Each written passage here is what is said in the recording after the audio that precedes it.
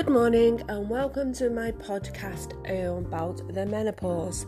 Today we're going to talk about bladder control or lack of bladder control. I was told when I had kids to do pelvic floor exercises, which of course if I'm like any other mother of newborn children, that is the last thing you're going to do.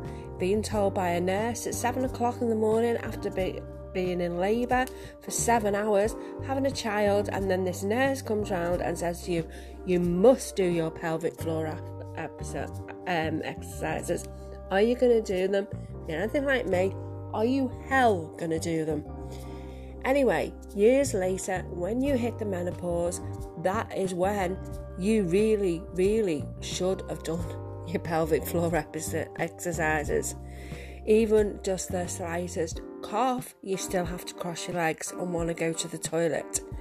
From the moment I get up in the morning, I need to have a wee. I go and have a wee every morning. Within 2 minutes of having a wee, I need to have another one. When I go to the toilet to try and have a wee, there's nothing there. I get that burning feeling sensation all day. I think I have a water infection. I go to the doctor says no, it's not a water infection, it's just your hormones and everything.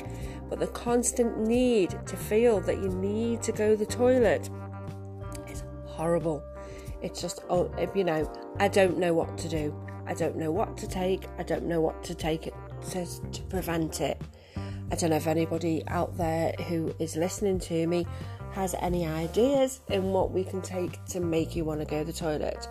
I don't think it helps when you get to a certain age, because apparently when you get to a certain age as well, you want to go to the toilet. So that is just another aspect of the menopause, folks. Constantly needing to go to the ladies' room. Thank you. Have a nice day.